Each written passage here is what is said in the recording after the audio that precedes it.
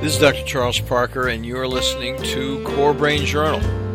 It's a place where I connect both fresh discoveries and interesting different perspectives from advanced mind science with the realities of real people and everyday life down on Main Street. Well, welcome aboard, folks. Dr. Charles Parker, host at Core Brain Journal, and I'm so privileged to have the guests on that we have. And we couldn't have a more timely guest on, folks, this evening than Udall, who is not going to go with her full name at this point. She's Udall. It's an unusual name. You might be able to identify her. Keep it a secret if you do. And she's going to talk to us about, get this, have you heard about anything about sexual harassment in the workplace? I mean, were you looking at the news at all for the last, 3 months? So we're going to talk about that in just a moment. I want to say, Udall, thank you so much for joining us. We're really looking forward to this. I'm looking forward to this as well. Thank you so much for having me here. It's going to be fun. So CBJ, as you folks know, is sponsored by Direct Health Access Laboratories. With over 3 million studies, they're deep leaders of experience with the big picture of measuring, for example, methylation, cryptopyrrole, and copper challenges. They provide a global service with a molecular focus, and they can do studies in Fargo or Nigeria. It doesn't matter. Stay tuned and head over to dhalab.com/core. That's lab singular, dhalab.com/core for more specific info on the usefulness of biomedical testing. Core Brain Journal is also sponsored by the nonprofit Barry Robinson Center. The teams in Norfolk, Virginia provide residential care on an evolved family, interpersonal, really, truly comprehensive way. And it's a global service because they're TRICARE friendly. A lot of their clients come from all over the states and internationally. So what we'd like to do is introduce you to them. What is really important about Barry Robinson is they really have developed a more comprehensive biomedical testing service. And so they have an assessment that includes biomedical testing almost as a standard operating procedure for treatment failure. And that is, to me, outstanding work and not the contemporary practice of medicine. It should be, but it isn't. So go over to Barry Robinson, BARRY Robinson.org/core for more information on their services over there. So let me tell you quickly about Udall, and then we'll find out a lot more about her in just a moment. She has been, for 27 years, folks, operated as a facilitator of transformation by ensuring the synthesis amongst individual, group, and organizational perspectives. She's an organizational consultant. She guides her clients in releasing their chains of slavery, anything that binds, holds, hinders, and stops them from their own personal development so they can take a conscious and effective action in their professional and personal relations so they can grow themselves. And we all know in corporate life, a person can really get stuck with a counterproductive, non-growing corporate management system. So she's an internationally accomplished organizational development consultant with experience managing and implementing projects for government, that is federal, state, and local, and indeed corporate organization. Her specialties include executive coaching, training, design, and development facilitation on this topic tonight, sexual harassment prevention. She lectures on that. And emotional competence, which is emotional intelligence, leadership and team development, diversity programs. She covers the entire scene of organizational development. So let's go ahead. Udall, tell us more. We talked a little bit before, folks, about this conversation. And because we don't have, 4 or 5 hours, which we could really use, we've got to get a little brief scenario here. And what we've asked Udall to do is tell us about herself and how she got into this. That's number one. And the second parenthetical right after a question is, what do you teach people in some kind of summary? I'm sure it's much more comprehensive than a 15-minute talk, but if you give us a little bit of an idea of what you say to people to actually prevent sexual harassment in the workplace. So, first of all, tell us how you got over here and got into this field. Well, interestingly, how did I get into this? This is 20 something years in the making. But I guess I was that kid, that teenager in high school who loved the people stuff, the people issues. I was always helping my friends on their issues. And when I went to college at UVA, I thought I wanted to be a psychologist, and went to abnormal psych and said, no, I don't want to do abnormality. and, and so when I discovered I didn't want to do abnormality in psych, I went over to sociology to study groups. And that was a love. I just loved it about how could I do this. And so when I went into my first job was back in the day, it was called personnel, not human resources. So back in the day, I was introduced to training in a personnel office in Georgetown, as a matter of fact, one of my first jobs. And I took a love to training and became a training specialist and decided, though, within my work, I said, wow, training is not effective by itself. You really have to do more work. So I discovered OD, and I decided, well, if I want to do change, then I have to work with the groups as well, the teams, and then I have to work with the leader, then I have to work with the individuals in the group. So I was constantly learning about all of that and the interaction of individual and group and how the teams and the individuals interact within an organization. And so I found myself always looking at the gap and the synergy and interaction between those entities, the individual, the group, the organization, and how could they all, build that synergy so they could work well together. No, so the individual can go ahead. I'm sorry to interrupt you, but I know somebody said, OD, what's that? I mean, it's organizational development, folks. It's not overdose. Okay, I just want to be, because we have a group that's listening to mental health a lot, but really, sorry to interrupt, but I just thought I'd make that clarification because. Oh, no, it's a great clarification because a lot of people don't know what it is. It's organization development, and it's almost like you can akin it to the psychology of the organization as opposed to the psychology of the individual. That's an interesting thought, Udall. That's a fantastic thought. Because that would that's the way I look at it. Oh my gosh, that's a comprehensive thought. All kinds of levels of things going on. So interesting. Mm-hmm. So then how did you take that twist? Of course, it'd be interesting because in a way, if you look at boundary discriminations and boundary mismanagement, that would be what would happen in everyday life with an individual. And exactly. And the same thing that happens in an organization. Yeah. Well, I have to say, this is the one thing that often people try to separate, but for me, I've always seen it as one, is that oftentimes people look at themselves as an individual. And when I'm out here in my life, I'm an individual, I'm at home. But then it goes to the workplace, they maintain themselves as an individual, but they forget that everything that sort of happens to you as an individual and that people out in the workplace can actually happen in the workplace.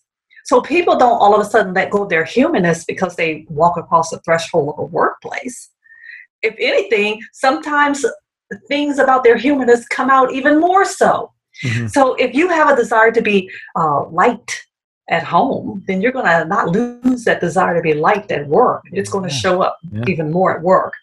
If you have that desire to, that you want to lead or that you want to be in charge at home, there's a good chance it's going to show up at work as well. So oftentimes, so that's why I call it the psychology of the workplace, because what happens is you bring all these diverse individuals together and there's an expectation that they will accomplish some task, and work, and they will perform, and that performance and the task they're accomplishing, assist with the mission of that organization being able to do what it's claiming it's going to do. But it's all that is humanness that's in there, and that on all the issues that come up and the dynamics and getting these people to move toward the same goal.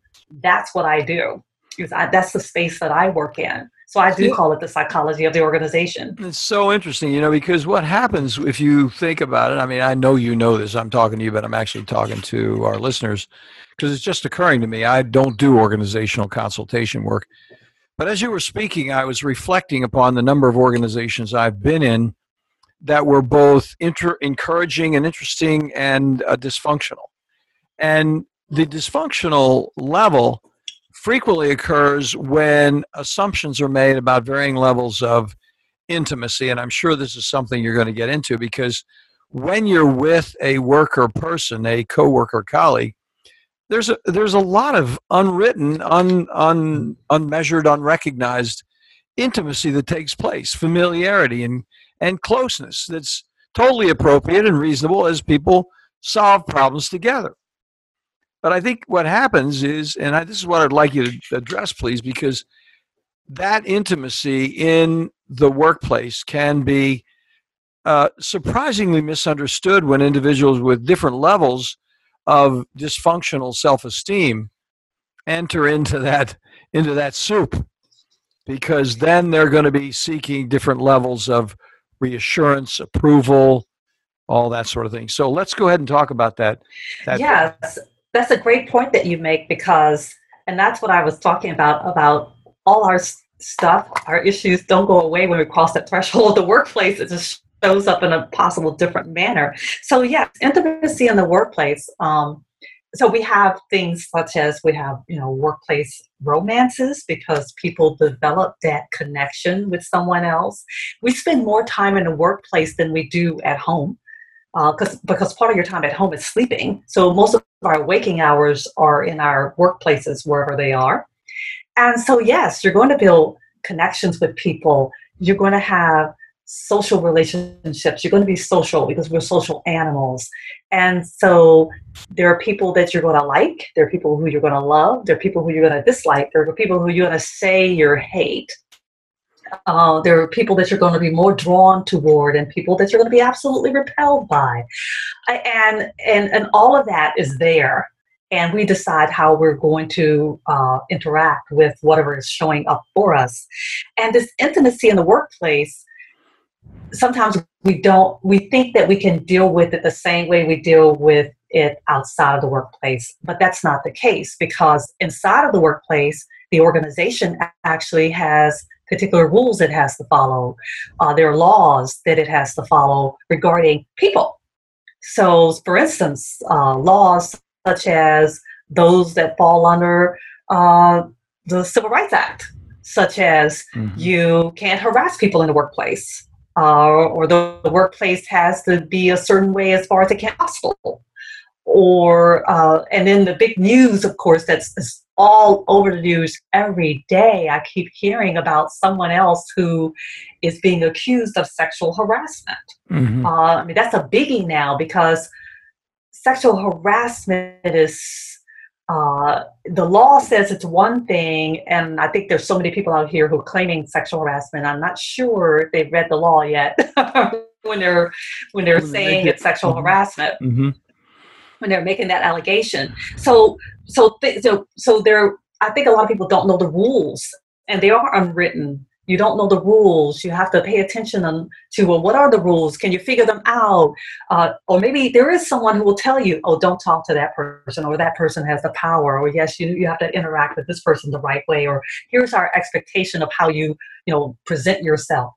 And so many of the rules are unwritten, and that can determine a person's success or failure in an organization, whether or not they can figure out what these rules are and know how to navigate them effectively. And I know I've said a whole lot for your listeners in that, but I'm sure there are listeners out there who are like, oh yeah, I think I can identify with that, because there are people I like, I don't like, And yes, that's normal. But then I'll say one little line to your listeners. If you don't like someone, if you dislike someone in the workplace, remember you're in the workplace. And don't tell anybody else. That would be a big one. Yes. Yeah, don't tell anyone else. Keep it to yourself. I mean, how you feel. Keep it to yourself. And look for something in that person that they offer to the workplace, because everybody has what I like to call a loving spirit deep within. There's an essence of humanness, and attempt to connect with that essence of humanness so that you can work with that person and recognize this is a person you work with. It's not a person you live with, which is two totally different things. But I just have to say, and I'm sure your listeners know, there are so many dynamics that go into the workplace because people are there. Because when we come together, there are just various things, dynamics that happen, which could be positive and or negative. And I know I could ramble, so please hold me in and ask specific questions if you'd like to. Yeah, I was go waiting. On and on. No, I love it. I mean, you're doing a great job, and I think it's so interesting, and you certainly got my curiosity up. And I started. The reason I wanted to interrupt here, right here, is because I'm sure our listeners are thinking some of the same things I am, because I'm listening to you, and all of us have workplaces. I mean, there's some of us that are listeners here who are just home and stuck at home for whatever reasons, but most of us are out there in the world, in workplaces, experiencing these things. So I'm significantly curious about 2, 3, 4, 5 of those rules that should be in the conscious mind. We just said one a second ago, which is basically don't participate in gossip.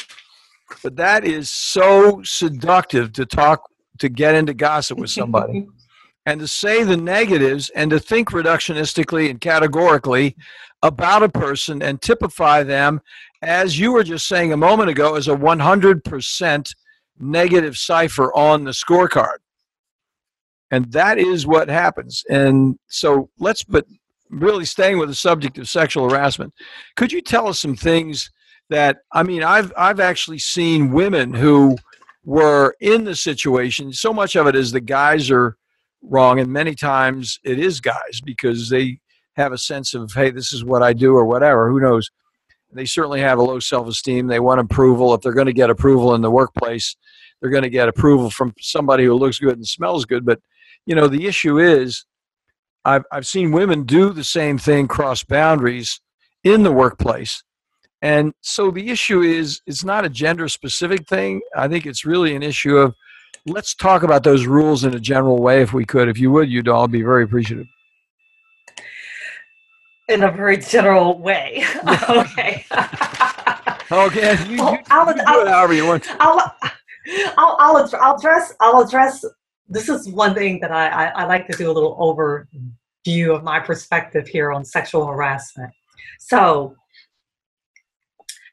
sexual harassment is usually, it's a form of this. It's considered a form of employment discrimination under Title VII of the Civil Rights Act of 1964, and so what it simply means is that you are doing some kind of behavior and a conduct towards someone that may have a sexual nature or sexual connotation to it, and then therefore that is considered to be possibly sexual harassment. But there's several criteria that it has to meet in order to be considered sexual harassment. So it's not just that someone approaches you and says they like you and says they'd like to take you out for a date. That's just someone asking you out. That's not necessarily sexual harassment. Yep, and one of the confusions that people get is that they think that just because it's sexual in nature, such as it's a sexual joke or it's a sexual picture, that it's automatically sexual harassment. So there's two types of sexual harassment. There's a hostile work environment and there's quid pro quo. A hostile work environment is usually there's conduct or something going on, and it could be behavior, or it could be items or anything that creates an environment that has a sexual connotation behind it. So that includes such things as pictures. It could be sexual emails. It could be songs. It could be any kind of language.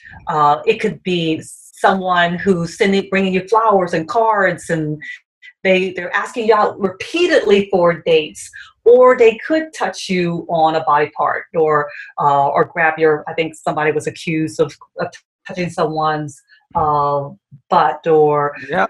any of those things that lends itself to be they've created a hostile work environment, and it could be considered inappropriate behavior that could lead to sexual harassment, or it's happened pervasively, that means more than once, and that could be considered possibly as sexual harassment. So Then now there's part of quid it was, pro oh, go ahead. That's it. So you're that first one, just to interrupt for a quick second a hostile and work say that a environment. little, it's a hostile work environment, but it is a crossing of a boundary without permission. Yes, definitely crossing of a boundary without permission. But the piece about where you could have like posters of a sexual nature. Back in the day, we had certain environments such as police departments, fire departments, traditionally male, and they may have calendar girls, all these kinds of posters, nude photos, pinups that could have been part of lockers in the workplace. And when those particular workplaces were then infiltrated with women, and where more women were brought into the non-traditional work roles, they were asked to clean those up. And so a lot of some of the stemmed out of how environments were occurring were, people were overstepping to what would be considered appropriate in the workplace. Mm-hmm. So then we have that's hostile work environment. Then we have quid pro quo. Quid pro quo is usually, it's always actually, it has to be a supervisor, manager, someone who has the authority to hire, fire, discipline, who has asked for possibly a sexual favor. If you do this for me, I'll do that for you. Yeah. That's quid pro quo. So when we're hearing about things in the news where we have people who have they've been the leaders in the workplaces, they are the managers, the supervisors, the VP of the owner of the company, where they have that power, then that's quid pro quo. If they've asked someone to, you do this for me, then I'll do that for you, then that's quid pro quo. If they've done that, if they've touched someone, but they haven't asked for a this for that, then it's hostile work environment. They created a hostile work environment. The thing, though, that I have a concern with is that because we live in the world we live in, and because our workplace more than, and we have so many men and women both in the workplace, oftentimes I think a lot of people think that what they can do outside of the workplace, they can do inside of the workplace. They think that if I ask someone at a bar, if I, I'm being persuasive by repeatedly asking them out, I'm approaching them in a certain way, I'm saying certain things to them, out here in the general world, that I can go into the workplace and do the same thing.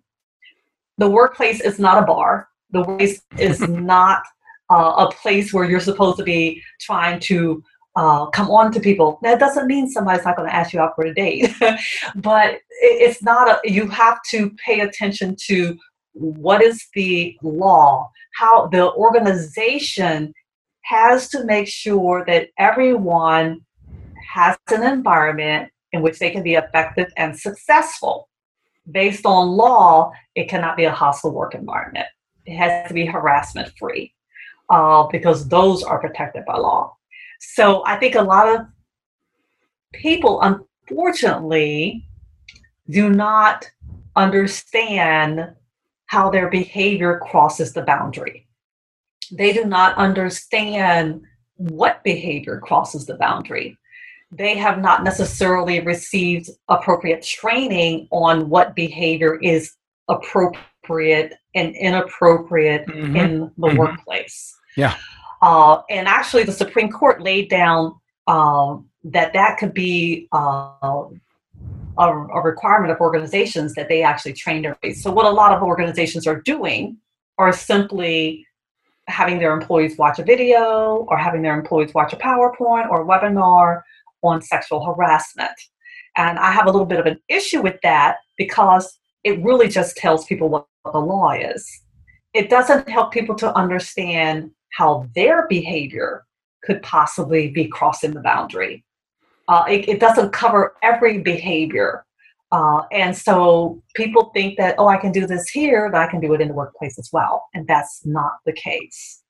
And sexual harassment has become this huge kind of mirror, I think, for us to look at, and to begin to look at how do we really interact with the people around us in the workplace. Now, I'm going to ask you. We I'm going to ask you a quick go question ahead? here because you got me going on this, and I'm identifying with you doing presentations to corporate America, and I'm thinking about you going over these, and you're an expert on it. You've had considerable experience with it, and this is a little bit putting you on the spot, so you may have to think about it for a second. But I'm wondering what was the most challenging question that you had coming from the audience in any memorable way that you said, oh my gosh, that is a big murky area and this is where you have to go with it. Do you have anything, anything like that in mind? That would certainly pique my interest because the answer to that question would be a really loaded answer, which would break out a lot of this. Do you have anything like that in mind? That's interesting because I've been asked a lot of questions. I think there are three that stand out in my mind because they warranted a lot of conversation in the classroom. One had to do with the cultural differences that we have because we have one, for the first time in U.S. history, we have 4 generations in the workplace at the same time. Also, we have it depends on where you live. So so it depends on where the audience lives.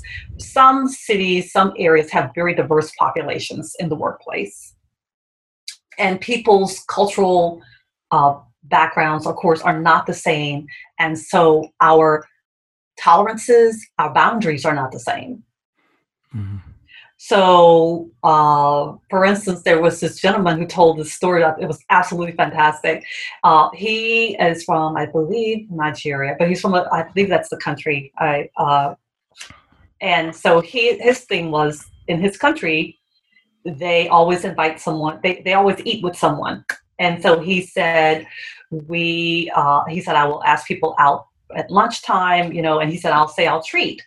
And he said he's found that he had to really explain and pay attention and explain his culture when he does that, so that if he asks a female colleague out, they won't think that he's coming on to them, that he's asking them for a date, when he's mm-hmm. simply saying, let's have lunch together because in my culture, we don't eat alone.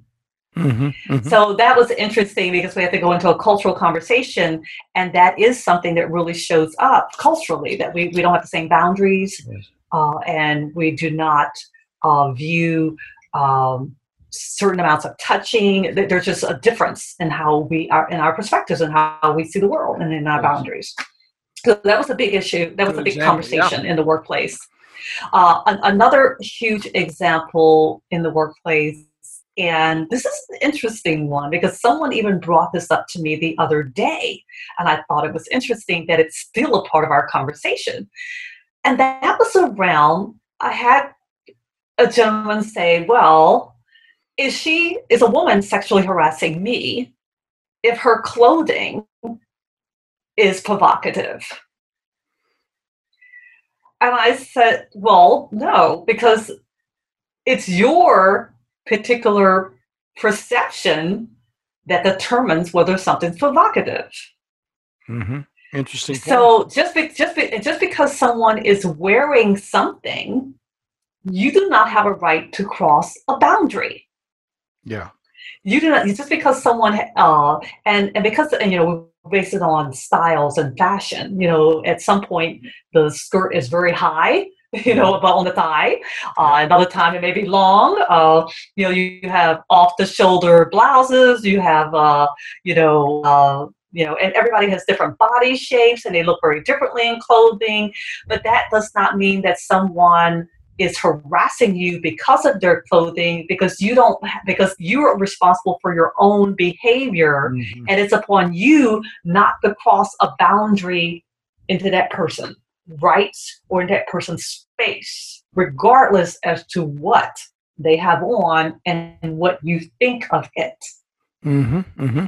Good point. Because that goes back to the old point that back in the day, uh, there was a time when the defense for rapists was that the woman was provocative or having provocative clothing. I didn't know that. Ah. Way back in the day, yes, way back in the day, that was an attempt of using that defense, and that is not a defense for men or women. If a man looks sexy to you, he's wearing that color that just connects with his eyes. It still doesn't give you a right to go up and touch his face, touch his eyes, or whatever, because you are attractive. You have to maintain another person's boundaries. You cannot overstep their boundaries. So it doesn't give you the right to do that. So that was the second example. And then third example, which I found quite interesting, is that what responsibility do you have when you see something else happen to someone? When you see something happen to someone else? Yeah. So if, there's such a thing as third-party harassment. So if you see that someone is overstepping someone else's boundaries, and you can tell by the body language or by the comment that someone is saying that they're uncomfortable, that they don't want something to be occurring, or about something, and that's the big thing that's going on in Hollywood now, about so many people knew. Everybody knew about this, but no one was saying anything or doing anything. Yeah. So the question becomes, what are you willing to do? Are you willing to speak up for someone else? And that's a question that I think that it behooves all of us to think about deeply, because we are in a society where so often people will say, well, that's not my business. I just have to take care of me. And that's on them. And that often happens in the workplace, I believe, that people will say, well, I don't want to be involved. They may come and bother me. I don't want to be fired. I don't want to be caught up in somebody else's stuff. All those things. But I think it's important for us to put ourselves in the shoes of the recipient. Yeah. Yeah. What would it feel, what would you want to happen if you were in that person's shoes? What would you want to happen if your child, your parent, your sister, your brother, your uncle, aunt, best friend, whoever was in that position? What would you want to happen? Would you want someone to speak up on their behalf? And if you can say yes, then why would you not speak up on someone's behalf?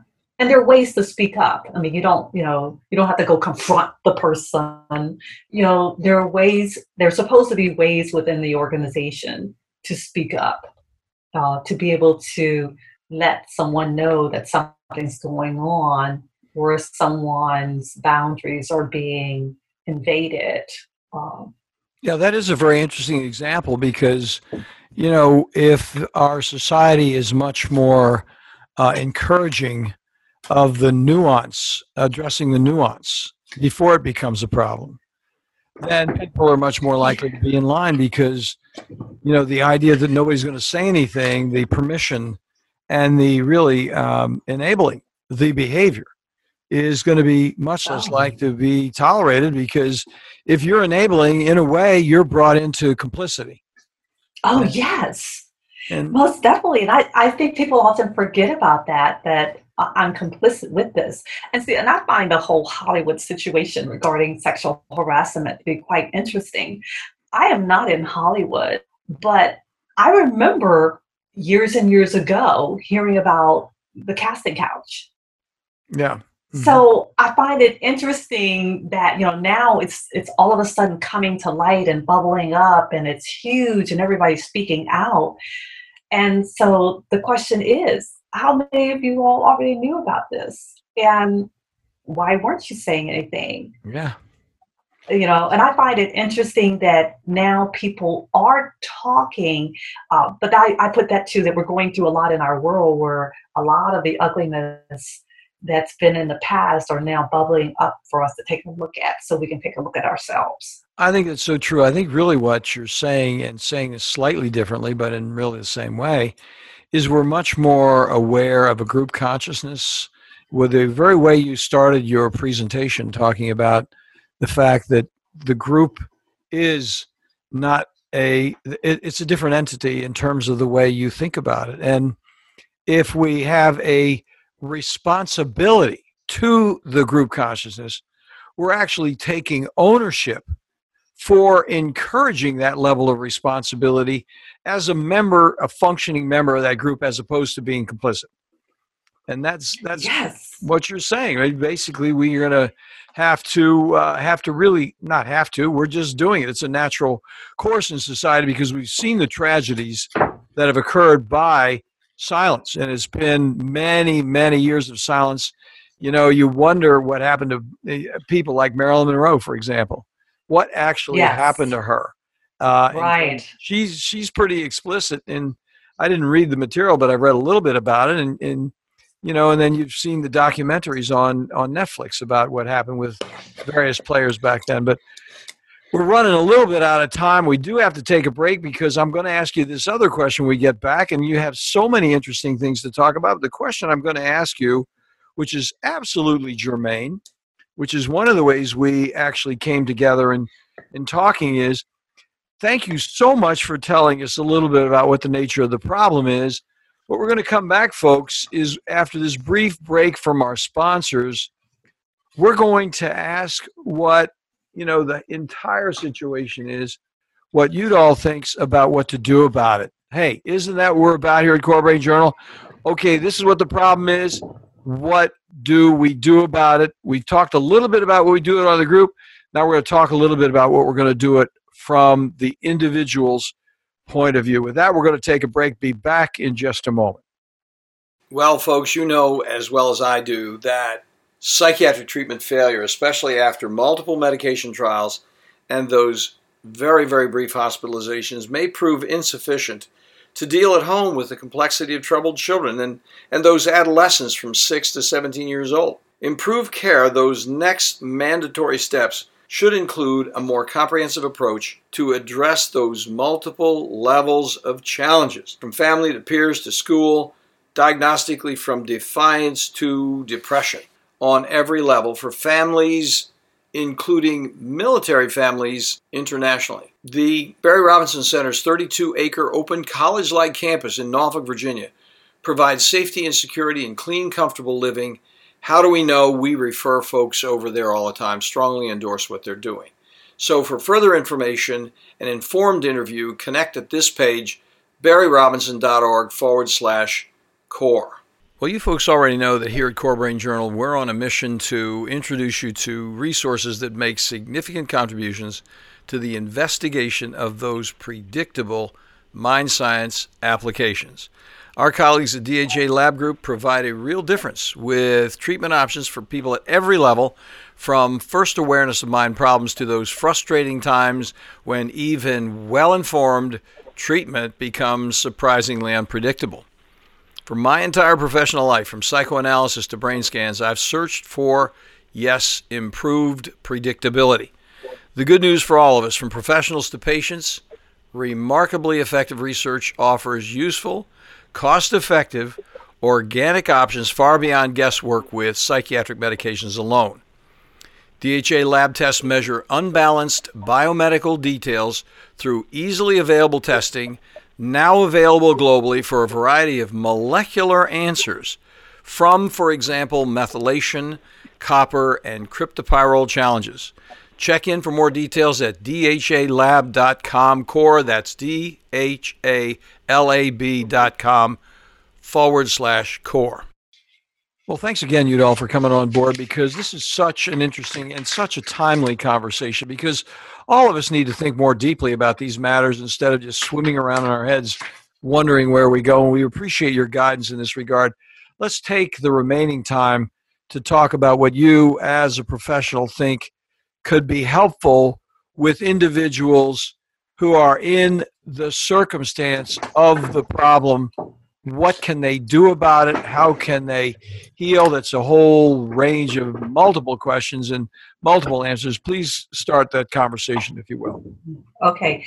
Well, so definitely if you're in a situation in your workplace where you think that you are being harassed and or sexually harassed, the key, of course, is to report it to most organizations, not all, have a complaint process.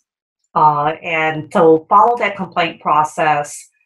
And if you're not satisfied with the results of the complaint process, and even at the same time you're making the internal complaint process, you can always go to EEOC or the Equal Employment Opportunity Commission, because they are responsible for tracking and investigating harassment and sexual harassment claims in workplaces in the United States.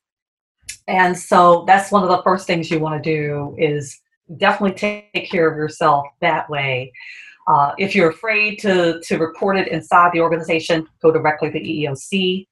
You can look up their information online. They're all over the place. You know, they are a federal agency, and there's always local EEOC offices in every city. There's a place to go. There's telephone numbers and emails and all that stuff to contact them.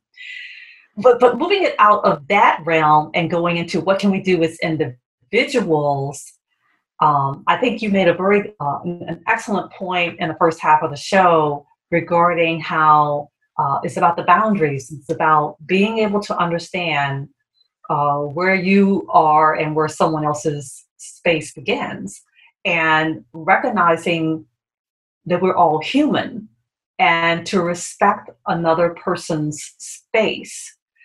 So that simply means that you are not touching someone without their permission.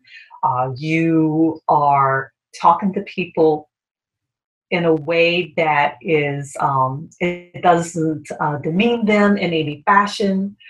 But here's one thing, I have to make this little point. What I so often find is that the people who overstep boundaries don't understand boundaries. The people who are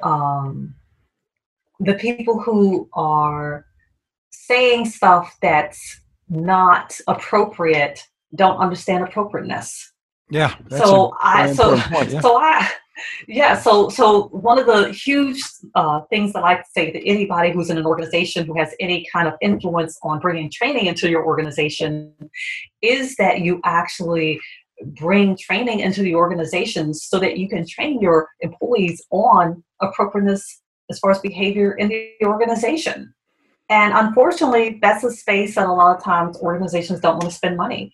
And they've gone to the shortcut of, let's do a webinar, or let's just give them a video to watch, as opposed to actually conducting in-person training. And it doesn't have to be long, but people have that opportunity to have the action and ask questions that you just can't do on something like a webinar, or you just can't do it by watching a video. There are all these questions that like the three examples of those that I gave you, we had those conversations in the classroom because people were able to ask those questions. And they couldn't have gotten that kind of information from a webinar or from watching a video. That's so true. As you were saying, and I was very much appreciating that point, because I was thinking it's a nuanced situation. I mean, boundaries are so fuzzy and so complex based on the way people were raised, what their experience is. I mean, if you're raised in the South versus raised in the North. Oh, yes. Just basic huge difference. In the South, people will put their hands on you more frequently. It's just what people do. And if you do that, it's what people do. They think, oh my gosh, it's some kind of intrusion. And so, it's an interesting point. I'll stop talking, but I think that's an excellent point. That's an excellent point, because I literally had to train myself out of touching people when I talk to them, because it was a part of part of my childhood was in the South, and that's just a part of how you communicate with people. You touch them on the elbow, you touch them on the back when you're saying something. But that's something that not everyone wants that. So I also put out to people that if something like that happens, consider why is it happening? Because I think we're a very litigious society. Yeah. so often people are like, oh, he touched me. It's sexual harassment. Yeah. No, not necessarily. Unless they grabbed a sexual body part, immediately that's probably going to be considered sexual harassment. But if they just touched you on the shoulder or the arm or something like that one time, no. That's not necessarily sexual harassment. So you're saying the elbow is not a body part. It's a body part, but at the same time, a one-time situation where someone touches you on the elbow or the back because they're chatting with you or whatever is not necessarily by law going to be considered sexual harassment. However, an organization could say, you're not supposed to touch the person. That's inappropriate behavior. That's different. Inappropriate behavior can lead to sexual harassment, but not all inappropriate behavior, unless it's pervasive and consistent. You tell the person to stop, they don't stop, then that can be considered pervasive and it's an issue. Because the boundary has been drawn, as opposed to being vague. The boundary is out there, and it's either set, you just said it, the boundary is set by the organization, what's appropriate and inappropriate. That would be a boundary. And either people can follow that rule or they're going to Exactly. So definitely, if something's going on, if you want someone to stop, say stop. Be very clear. Don't hem, don't haw, do not beat around the bush. Say, please stop that behavior. I don't think it's appropriate, or it bothers me, or concerns me. It makes me feel uncomfortable. Say all of it. And the person should stop. If they don't stop, that's an issue. You definitely report it. That's an issue. And it extends to customers, clients, vendors, anybody that comes into your workplace. All of that's covered. So let's talk. You specifically asked a question though about what do if you are a victim of this kind of a situation. The various things I just mentioned as far as those legal things, but then also sometimes that can stay with you. Beverly Cyril and I just finished conducting a study a couple of months ago regarding post-traumatic stress disorder, and we did it specifically around adverse events or trauma that occurs in the workplace. And with our study, I think we had 2 people who were actually harassed in the workplace. And these people actually had experienced, we use what's called the DAS-21 scale. This is a psychological assessment to determine whether or not they had anxiety or depression or stress. And then we also use what's called the PCLC, which is a post-traumatic stress disorder checklist that's what's developed for civilians. They use it with the military as well. And we discovered that the people who had experienced workplace harassment, these particular people definitely had PTSD. So it depends on, not every person who experiences harassment in the workplace will end up having PTSD or depression or anxiety or stress, but some people will. Yes. And so for those people, not only finding out if people had stress, depression, or anxiety or PTSD from workplace trauma, but also we were using a process called the My Envision Mind, which was developed by Beverly Cyril, and she's based in Australia. We used her process to work with people on actually alleviating the PTSD. And it was only a 10-hour process, and most of the work that we did was over Skype. And we had a significant results from our study. Everyone who had any level of depression, anxiety, and stress, or PTSD, we brought them down way below the process. The process brought them down way below what we consider the normal levels. Now, thank you so much for bringing up Beverly Udall, because we've met with Beverly twice here on Core Brain Journal. And, I really should have prepared for this moment audio, but I'll have it in the show notes, the 2 other episodes that we have with Beverly, where she really goes into these things from PTSD, dissociative identity disorder, a variety of, but that particular program that she's developed has been uniquely constructive in a person working through these traumatic issues. And I'm just so glad that you've had a chance to work with her and do this important research. And so the conclusion of the research, are you there? Do you have a conclusion about what you found? I mean, we were talking a little bit vaguely about it. Were there some specific things that you want to share with us? Well, yes, the intervention is non-invasive. And what I mean, non-invasive, what I mean by that is you don't have to recall and go back and talk about every experience that you had that brought about your stress, your anxiety, and your PTSD. It's a way of being able to directly go into where trauma is stored in your brain, and you're doing all the work. We're just guiding you, with the process. And you go in and you're able to literally change how your mind actually responds to these events in order for them not to hinder you or hold you back in your being, you're actually living life.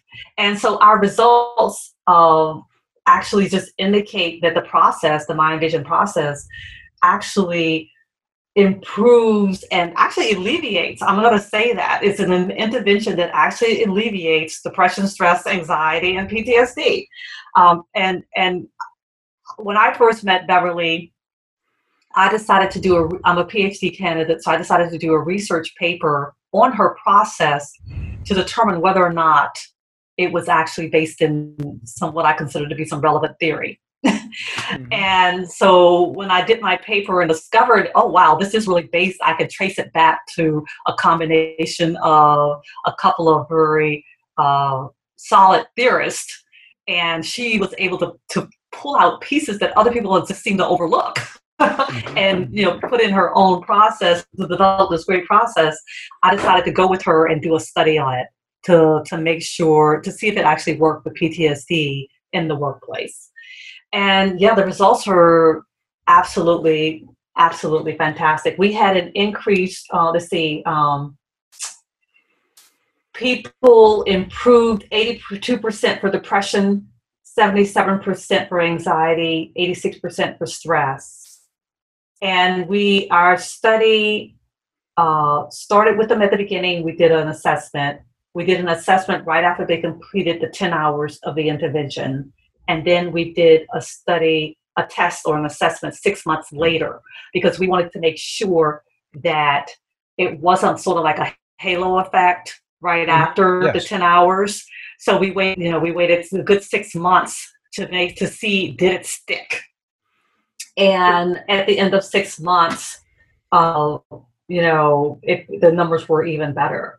So all I can say is we're very pleased. Well, we're very pleased to say, oh yes, it actually works. Yeah, well, and it's stuck. And I think another thing that has a dramatic utilitarian value is the fact that you did it in 10 hours. I mean, yes, in 10 hours, and it worked with. So what's interesting is it's not your type of PTSD, or such as what the trauma was, doesn't determine whether it works. It's just the fact that there was a trauma that determines that it works. Because we had people who had a couple of sexual harassment participants. We had someone who had been involved in an armed robbery at work. We had someone who had manager bullying. We had someone who actually had vicarious re-traumatization, which is something that often comes with secondhand trauma, comes with first responders, such as police officers and EMTs and firefighters. Yes. They may not be directly involved, but they suffer secondhandly by always seeing trauma. And so I think doctors could too possibly have that. But I'm not sure if doctors have been studied. That's a group I need to look at. I'm telling you. As well. I think. I just thought about that. It just came to my mind. Look at doctors. Right there. I mean, why do individuals who are in mental health become more and more sequestered in their offices and and leave groups, and then when they enter groups, become so dogmatically opinionated and defensive. I mean, Oh yeah. that is a I, very, very commonplace situation. It's almost like if you're a psychiatrist, you believe in the cathartic theory of mental health.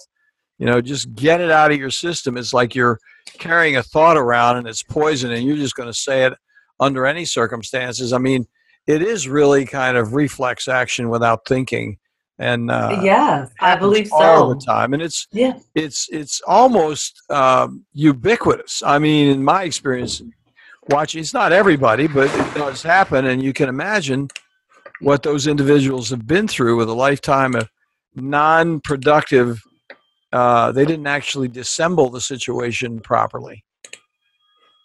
Yeah, I think that's an excellent point. And what's even I think it's even more interesting. I was just paying attention to this before we started the show, and that is there's a conversation going on about whether or not a lot of us are actually because we're being bombarded with so much violence Yeah. and trauma on television, Yes. that does this continuous bombardment of this actually create vicarious traumatization?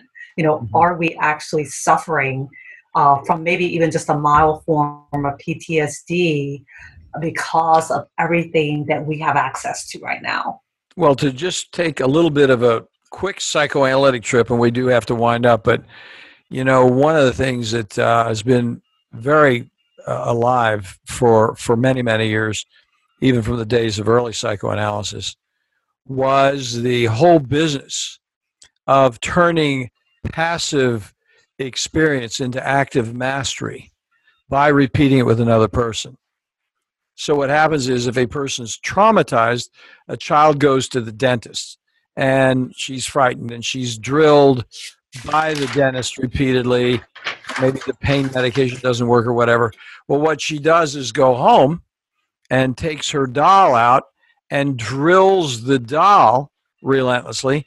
That's turning the passive experience of being on the recipient end, the vicarious point that you were raising just a moment ago, and turning it into active mastery. And some are thinking that goes on with even shooters. And I just saw this recently. I think it was in the Wall Street Journal about concerns after the Texas shooting that others would then have experienced that, turn it into active mastery, and wind up doing a similar catastrophe tragedy.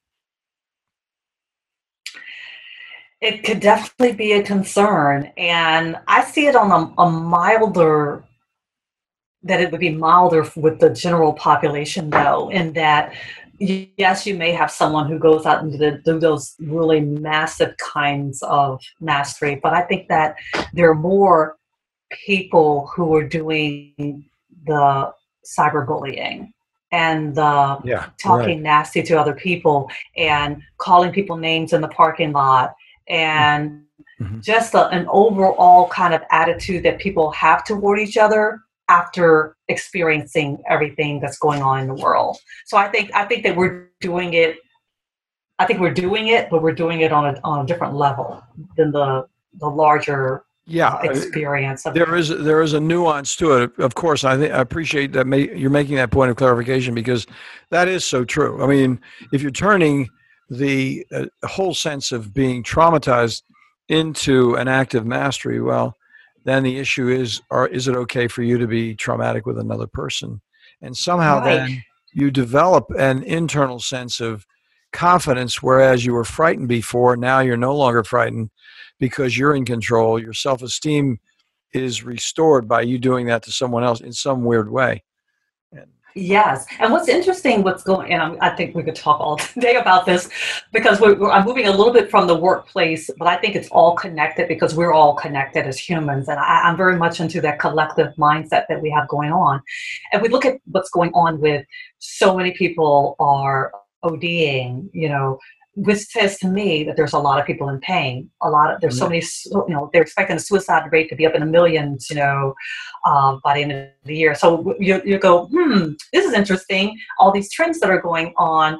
Well, this is a lot of pain. Where are people getting all this pain from?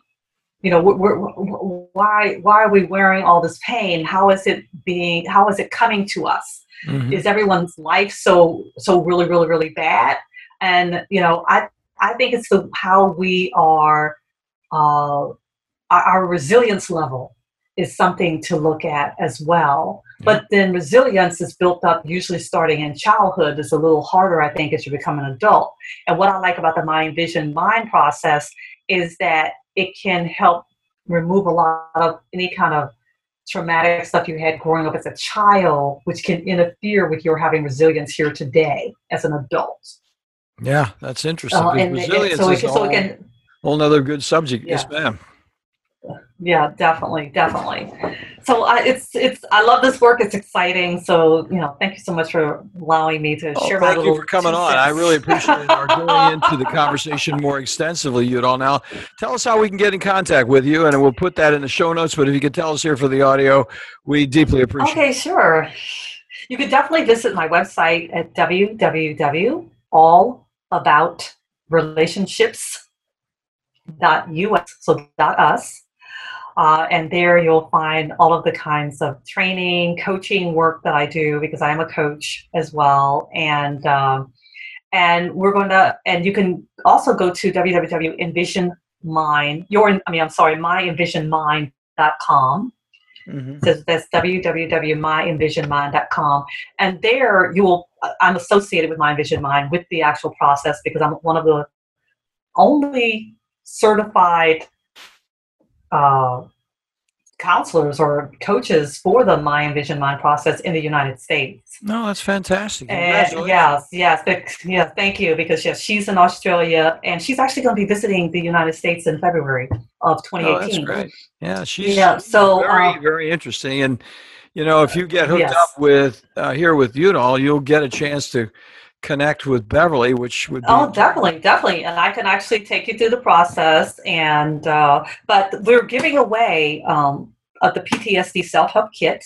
We're going to offer that to you as in your. I heard that you have a competition or something for your listeners. It's a drawing, and that's going to be. We're great. That's fantastic. You are going to do that, because I had a note that you weren't going to do something, but that if you connect with Tiffany on that, we'll definitely have it available on the show notes, because we would love to connect people with you. It's what we do. We think the conversation can certainly be encouraged by our having the conversation and connecting with other people out there. We're at this most recent time in 94 countries. So that's fabulous. I'm so glad to hear that. So yes, so we're offering a free PTSD ebook, and then for you to definitely have the drawing for our PTSD self-help kit, which has a value of $297. So we're definitely going to make sure that that's available for you. Well, that's great. Well, make sure, please.